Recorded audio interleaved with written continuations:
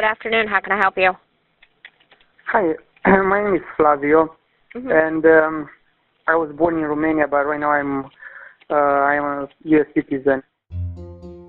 It's April 2012, and a Romanian man makes a call to the United States Central Intelligence Agency. He says the matter at hand is urgent, and he needs to meet in person with a CIA agent in Europe, and soon. I need to talk with someone personally over here. The official on the phone sounds skeptical. Okay, then you need to go to the embassy then, because if you don't want to tell me over the phone, I'm not going to send somebody out to meet you. Okay, if you need to talk in person only, then you need to go to the embassy. The caller says this is very serious and sensitive. He can't just walk into some embassy and start talking. He's been approached by someone who needs to buy weapons. Some serious weapons that will target Americans. These guys are dangerous. So you do personal security all over the world. You're connected to all these different people, and you had somebody call you and say, can you get grenades and guns for this guy in Colombia? Not specified grenades, a lot of ammunition, AK-47. You'd think a call like this would set off alarms. Wouldn't the CIA love to catch some arms-dealing bad guys? But that is not what happens.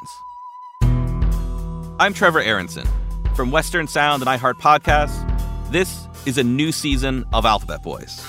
This time, it's an alphabet soup with the CIA, the DEA, and the FBI all mixed up in the same case. Oh, fuck you, man. I got the whole fucking government on my ass. It's the story of a jet-setting Romanian businessman, a brash Colombian drug runner, and a $17 million arms deal that goes really, really wrong. I don't understand. Say it again? Call Flavio ASAP. I got the whole fucking Romanian government on my ass right now because they think I'm bullshitting. At the center of everything is Flavio. But who is Flavio? When I land, there's Flavio in a suit. It's like, follow me. Is he a secret agent?